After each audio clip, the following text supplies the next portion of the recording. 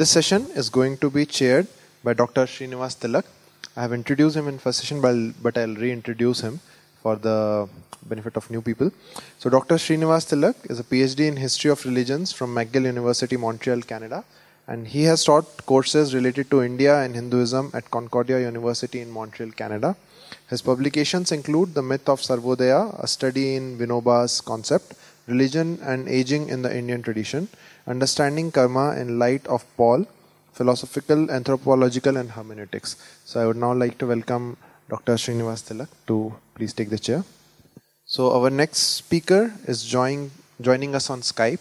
Dr. Anant Sethuraman is a software professional working in the Bay Area in San Francisco since 1997. He completed his graduation from IIT Madras in 1985 and followed it up with a MS and a PhD in electrical engineering from the Iowa State University after spending about 7 years working in an auto electrical concern in Chennai from 1985 to 1992. On being asked why he is drawn to Swadeshi Indology, he says, I grew up reading The Hindu, but the op-ed pages of The Hindu could not account for what I could see in day-to-day life. So I had to migrate to intellectuals who do not write for The Hindu. So this migration led me to Swadeshi Indology. So without further ado, I would like Anandji to present his paper. Namaskar. Sheldon Pollock has written a paper titled Mimamsa and the Problem of History in Traditional India. This paper is valuable because it brings out Pollock's pre-theoretic assumptions about our Adhyatma, his Itihasa in particular. So, in my talk, I am going to do a Purva Paksha. Hopefully, I will not bring in any of my own filters or biases as is expected in a Purva Paksha. In this paper, Pollock describes two statements which reflect the prevailing consensus among Videshi Indologists. The first statement is, very few Sanskrit works fall under the heading of history. And second, very few Sanskrit works have a property known as historical referentiality. Historical referentiality is new. If you are not familiar with the phrase, no problem. We will see what it means in slide number 8. So these are the two statements that reflect the consensus among Videshi Indologists. Now, in the first statement, we saw that the statement contained the word history. Pollock is a little uncomfortable with the word history. And the reason is that among Western intellectuals, there is a debate about the scope of history. So let us see what that debate is. Traditionally, in the West, history has been defined as the objective investigation of facts. Objective investigation of facts. Please notice that I have written the word objective in blue and the word facts also in blue. Why? Pollock explains that the very words objective and facts now have an uncertain status. So this phrase uncertain status is Pollock's own phrase, not something that I am adding. Pollock is telling us that among Western philosophers, there is a agreement nowadays that the very words objective and facts have an uncertain status. Therefore, the very definition history is an objective investigation of facts itself becomes doubtful. Next, Pollock explains that among Western intellectuals, there is some agreement that history is almost a subfield of literature. Why? Because what makes an event into a historical event? An event becomes a historical event only if a historian is able to use that event in the same way as a novelist using a scene to grow a novel. As to say, the art of history writing is very similar to the art of novel writing. That is why history is practically considered to be a subfield of literature. Again, let me emphasize, this is Pollock giving us a summary of what Westerners are saying, what Western intellectuals and philosophers themselves are saying about history. It is not us raising such controversies. Next, Pollock continues, a part of what was called history in the 19th and 20th centuries were actually dreamed to be history. Again, please notice this phrase, dreamed to be history, is Pollock's own phrase, not something that I am adding. So Pollock is saying that a lot of what Europeans wrote in the 19th century under the heading of history is actually dreamed to be history. And Pollock continues that same 19th and 20th century history is almost a self-deluded category.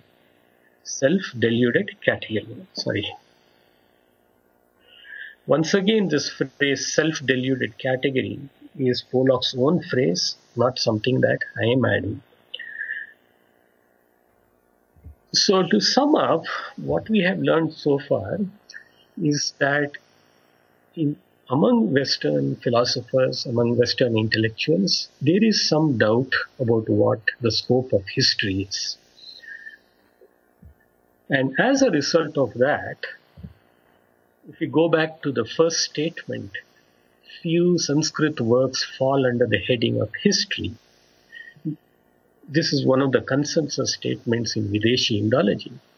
But as Pollock explains, the very word history is doubtful.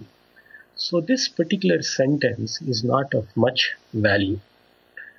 Consequently, Pollock suggests that we should focus on the second statement.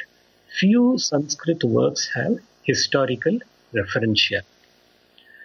So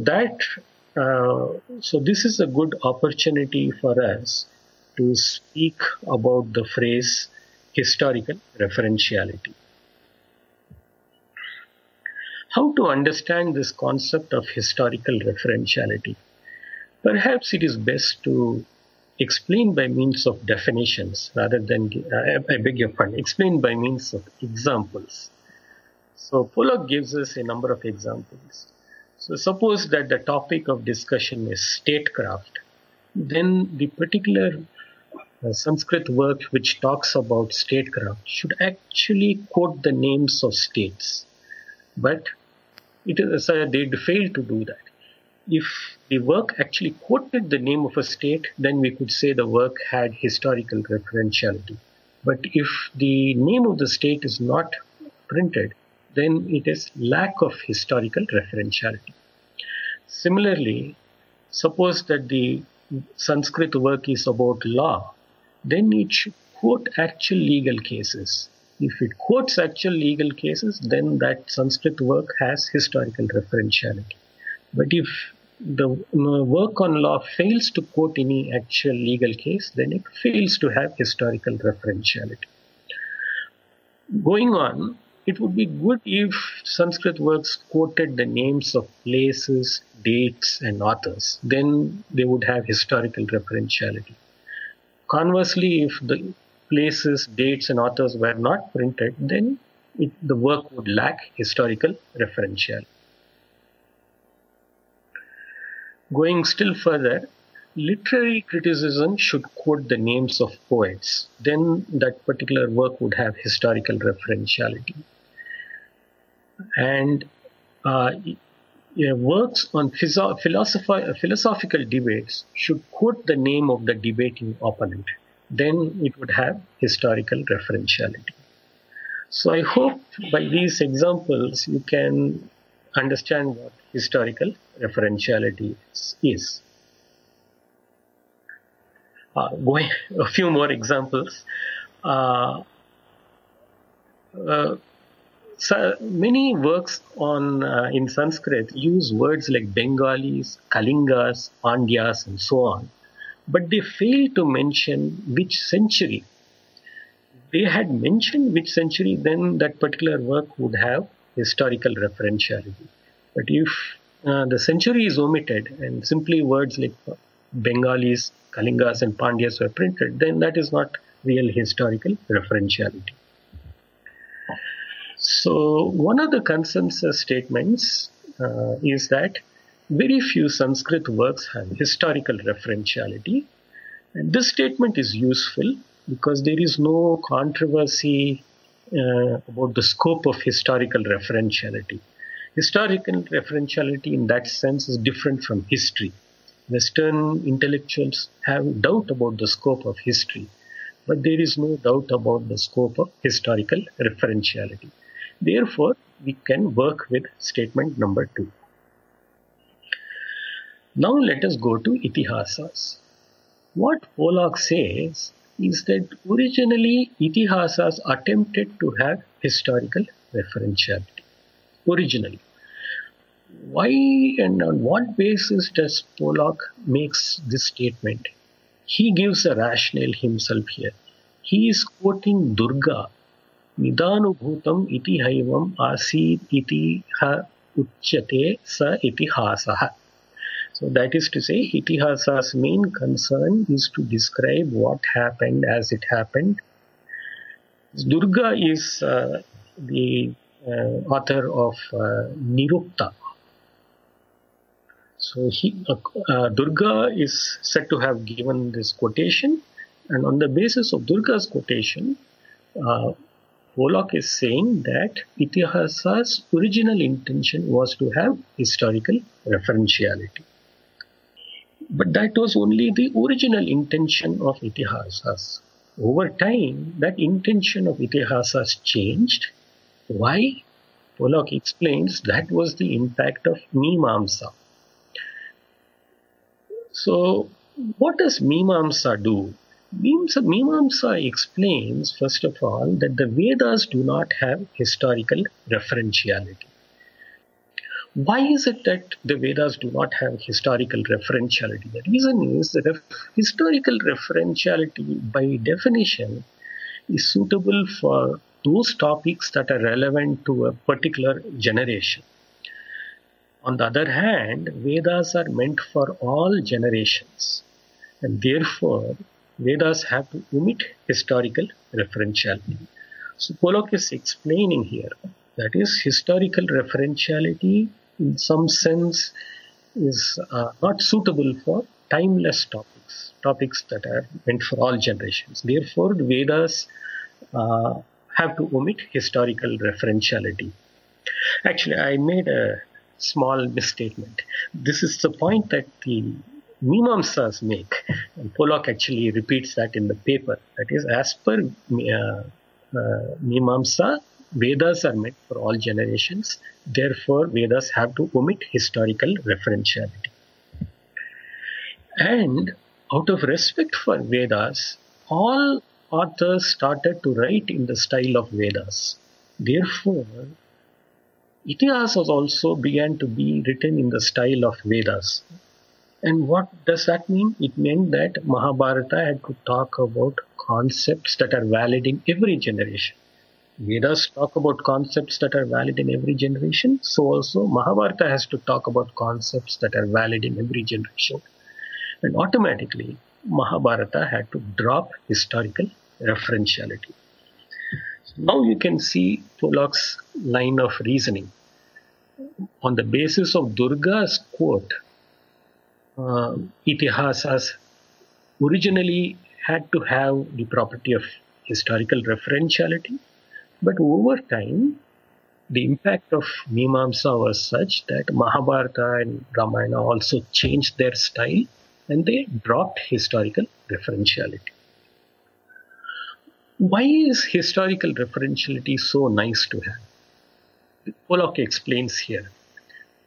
Historical referentiality enables society to reflect on asymmetrical relations of power. This phrase, asymmetrical relations of power, occur in Pollock's article, so I'm quoting it verbatim. And by reflecting on asymmetrical relations of power, society can reform. So this is why historical referentiality is important. So if very few Sanskrit works have historical referentiality, what does that mean? It meant that traditional Indian society failed to reflect upon asymmetrical relations of power, and therefore traditional Indian society failed to reform. This statement that traditional Indian society failed to reform, these are my words, but Pollock actually uses a kind of English that you can call multi-layered English. He uses the phrase naturalized asymmetrical relations of power. So this is something I think Rajiv has mentioned, that it is actually very hard to read Pollock's English. He makes very subtle points using multi-layered English. But to the best of my ability, I have tried to unpack the meaning of that sentence. And this is how I am unpacking it. Namely that traditional Indian society failed to reform because traditional Indian society failed to reflect upon asymmetrical relations of power. And that was because few Sanskrit works have historical referentiality. So, roughly speaking, this paper is very short, and I think I have captured the main points of his reasoning here in these few slides. But what it shows very clearly that Pollock is concerned about asymmetrical relations of power, about reform of society, and that orients his attitude towards research into Sanskrit literature. That also orients why his comments of what itihasas are. Now, just to make, often we can grasp a concept better by contrast. So I'm going to contrast Pollock's view of itihasa with S.N. Balagangadhara's view of itihasa, so that the contrast will highlight more clearly the difference between Videshi Indology and Swadeshi Indology. So Balagangadhara starts by talking of the difference by saying there are two kinds of happiness. One is Sukha and the other is Ananda. Sukha is what we normally call happiness. When we get what we want, okay, we get promoted in office, we feel sukh. And if the boss decides not to promote us, then we feel dukh. So that kind of happiness, ordinary happiness, is called sukha. And it comes when we get what we want and goes when we fail to get what we want. Ananda is a special happiness that does not come and go like this. It is important that Sukha has an antonym Dukha. And Sukha and Dukha form a Dvandva. I am pointing out this phrase Dvandva, because Gita mentions Dvandva in 3 places. So Sukha and Dukha form a Dvandva, a pair of opposites. In contrast, Ananda does not have an antonym. Ananda does not exist in a Dvandva. The reason is Ananda cannot change. Once a Ramana Maharishi has Ananda, he is not going to feel unhappy or lose that state of Ananda. So that is why these two kinds of happiness are important to distinguish. So already you can see that the concepts Balagangadhara is talking about is nothing related to the concepts that Pollock is talking about. But let us go further. So, what are the ways by which human beings can attain Ananda? That is basically the subject of Adhyatma. And within Adhyatma, Itihasas form one subdivision. Itihasas are a way for humans to attain Ananda. And how does Itihasa do that? By means of stories. So, as per Balagangadhara, Itihasas try to take humans to Ananda by means of stories. Let us now talk about asymmetrical relations of power. Asymmetrical relations of power are only associated with the Sukha Dukha Dvandva. So if you have power, you feel Sukha. And if you don't have power, you feel Dukha. But Ananda is not at all connected with asymmetrical relations of power. All these, if you take any jnani, okay, let's take Ramana Maharshi, he will not feel unhappy if he has lacks power, or if he will not feel happy if he has power. So asymmetrical relationships are not connected with Ananda. And Itihasa, because its scope is Ananda, it is not interested in asymmetry. Okay, I have actually reached the end. So, what I wanted to show in these few minutes is the big difference between somebody who understands our Adhyatma will talk about Itihasa, and somebody on the Videshi Indology side will talk about Itihasa. The Videshi Indology side, they don't really have a good grasp of what it is a Buddha was doing, what it is a Ramana was doing. They really don't have any conception of two kinds of happiness like Sukha and Ananda. They are not used to the fact that stories have been traditionally used to teach lessons, that is mimetic learning. They're not used to all these concepts. And on the other hand, Videshi Indologists are very much used to the Gregorian Revolution, the European Age of Enlightenment. So they are thinking all the time in terms of asymmetrical relations of power, reform of society, etc. So in some sense, we have drilled down to the different worldviews or pre-theoretical assumptions that these two groups of intellectuals are bringing to the table. And that accounts for why there is so much difference of view as to what Itihasa is. Thank you. I hope it was a clear presentation. I look forward to any questions you may have. So that was a very interesting presentation where you say that Sheldon Pollock uses history as a means to show that it is a mirror to see the asymmetrical relation to power. And then you say that he's got it wrong because it deals in the domain of Sukha and Dukkha, and we have a domain called Ananda. Now, if I play the devil's advocate and I say that, okay, I will, let's say that I take Sheldon Pollock's view that Ananda is used as a way of aesthetization of power, in the sense that I can argue in a negative way stating that it will not involve any social action. So he can always argue that whatever you're talking about as Ananda, it may be used as a way to isolate people from society and they may not deal with social problems. So in a way, you are supporting the asymmetrical relations of power. So what would be your response to that? On the basis of the paper itself, I cannot say answer. But I am thinking that I'd like to refer to a quotation that Rajiv wrote, that will only do psychology, mathematics will do only mathematics. These subjects will not try to solve problems in society. The impact of The Gregorian Revolution has confused Westerners as to what religion is.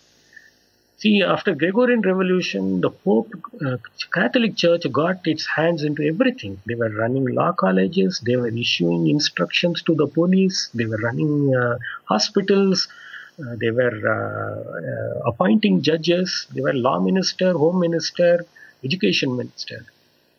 And they've been struck. To this day, when a judge is appointed to the American Supreme Court, each denomination of Christianity is issuing a statement whether it is good or not, whether this judge is giving a good decision or not. There is a link between theology and the law. Whereas in our Adhyatma, there is no connection whether somebody has done Dvaita or Advaita or Vishishta Advaita. There is no connection with the legal cases. So this is a great difficulty we are having because of this activities of the Christian Church from Gregorian Revolution to European Enlightenment. They have mixed up religion or spirituality with so many subjects, like solving social problems. That perspective is what Pollock is bringing in. That is the only answer I can say. I don't have a question, but a suggestion that is about the distinction made between Sukha and Ananda. It appeared as though Mr. Balagangadhara thought that Ananda was something static. Ananda is also not something static. Sukha means, kham in Sanskrit is Indriyam. Sukham is something which is pleasant to the Indriya or the sense organ. Dukkha is something which is unpleasant to the sense organ. And then Ananda comes from another root, Nanda. And then there are so many levels of Ananda. If we see the Taittiriya Upanishad, it starts with Manushananda, then it goes to Gandharvananda, and then like that it goes to Karma Devananda, Ajana Devananda, etc., etc., Brahaspati Ananda, and then ultimately to Brahmananda. So there are so many levels of Ananda also. Maybe I don't know whether Mr. Balagangadhara, thought about them or not. It is only a suggestion, there is not a question as such. That paper which I am referring to, he used just the word Ananda in a generic sense. I have not read any of his comments on the other the concepts that you mentioned just now. I have one question. You refer to the asymmetrical relationship of power that Pollock speaks about. What would he mean by a symmetrical relationship? It is related to inequality, really. Let us use contemporary discussions itself. If you read any left-wing paper like The Hindu, they are always talking about Dalits being poorer than everybody else or being oppressed by all the other jatis. That is the kind of situation he is looking for. There is further discussion of these things in a paper titled Deep Orientalism, where he's talking about have-nots versus haves, or women being oppressed by other people. So that is a general discussion. It is closely related to today's identity politics also.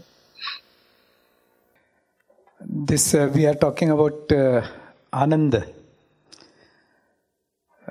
In Mimamsa, actually it's only going up to Sukha, or we can say Swarga Kalpana and all that thing. Only on later stages, this moksha was added to it. Now moksha is the Paramananda sthiti, or that way it can be explained. In any case, the history is related to the Trivarga, Dharma, Artha and Kam. That is the basic Indian thinking.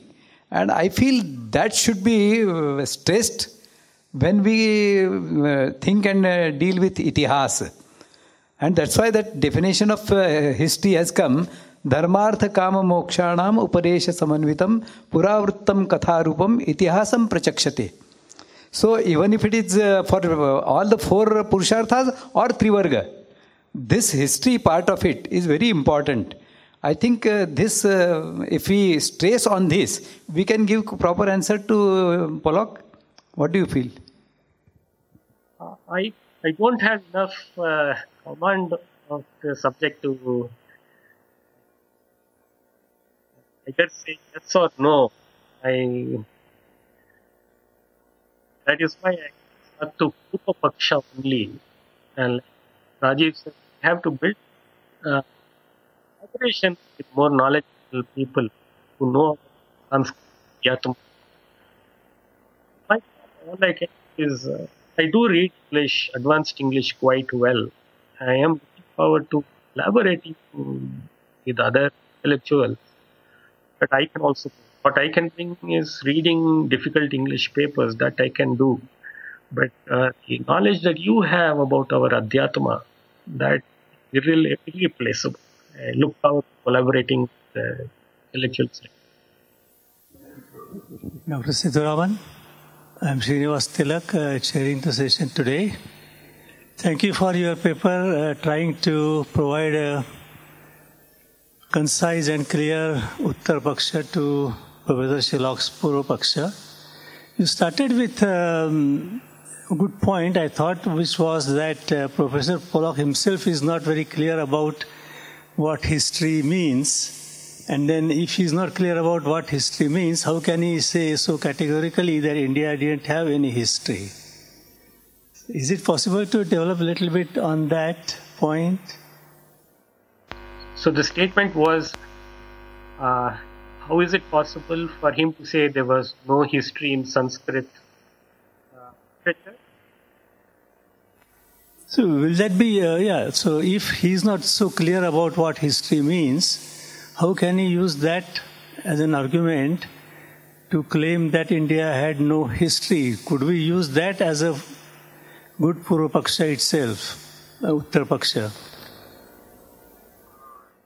In a way, I feel he is fair, because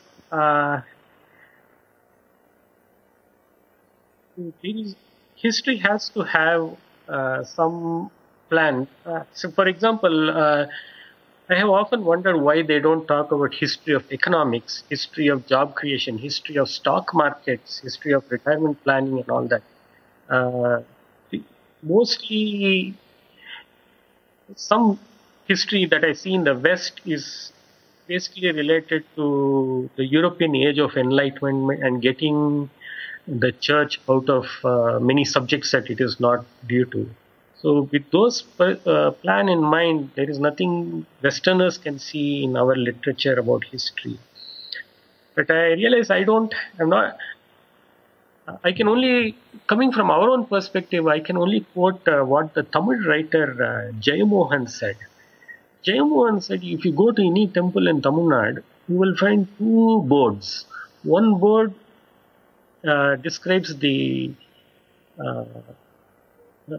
Sthala Purana of the temple, and it will always talk about Indra or some Shiva or somebody doing penance. And the next board by the side of it will be the Archaeological Society of India, and it will have some details like which king built the temple in which century. And he's saying the same word Varalaru in Tamil is used for both kinds of history, both boards. And if you change the language to Hindi, the word Itihasa is also used for the same boards. So even in our own culture, the word Varalaru or Itihasa are used for two categories, two streams of writing about history. So I do respect Jayamohan very much, and all I can say is I wish I could help. I'm not very clear myself how to answer your question. Let's move to the next point. I also liked your alternative suggestion to use Professor Balgangadhar and his notion of Ananda, and purpose of Ityasa is to provide Ananda through Adhyatma, which I think is worth further discussion. But keeping in mind the caveat that one of the questioners raised, that is it possible that someone might use this concept of Ananda to conceal or hide asymmetrical power relationships of power. So that we need to keep in mind. And also Professor Kannan talked about, the question was if Pollock talks of asymmetry of power, what is his idea of symmetry of power? And is it possible to shed more light on that or speculate what could be a symmetry of power? Or is itihas in Indian tradition, is it possible, is it capable of introducing reciprocal or symmetrical relationship of power?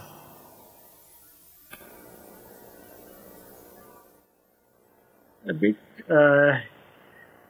reluctant to enter on a controversial area because. Let's think about it. Thank you very much for your contribution. Job. Let us keep these questions in mind and continue.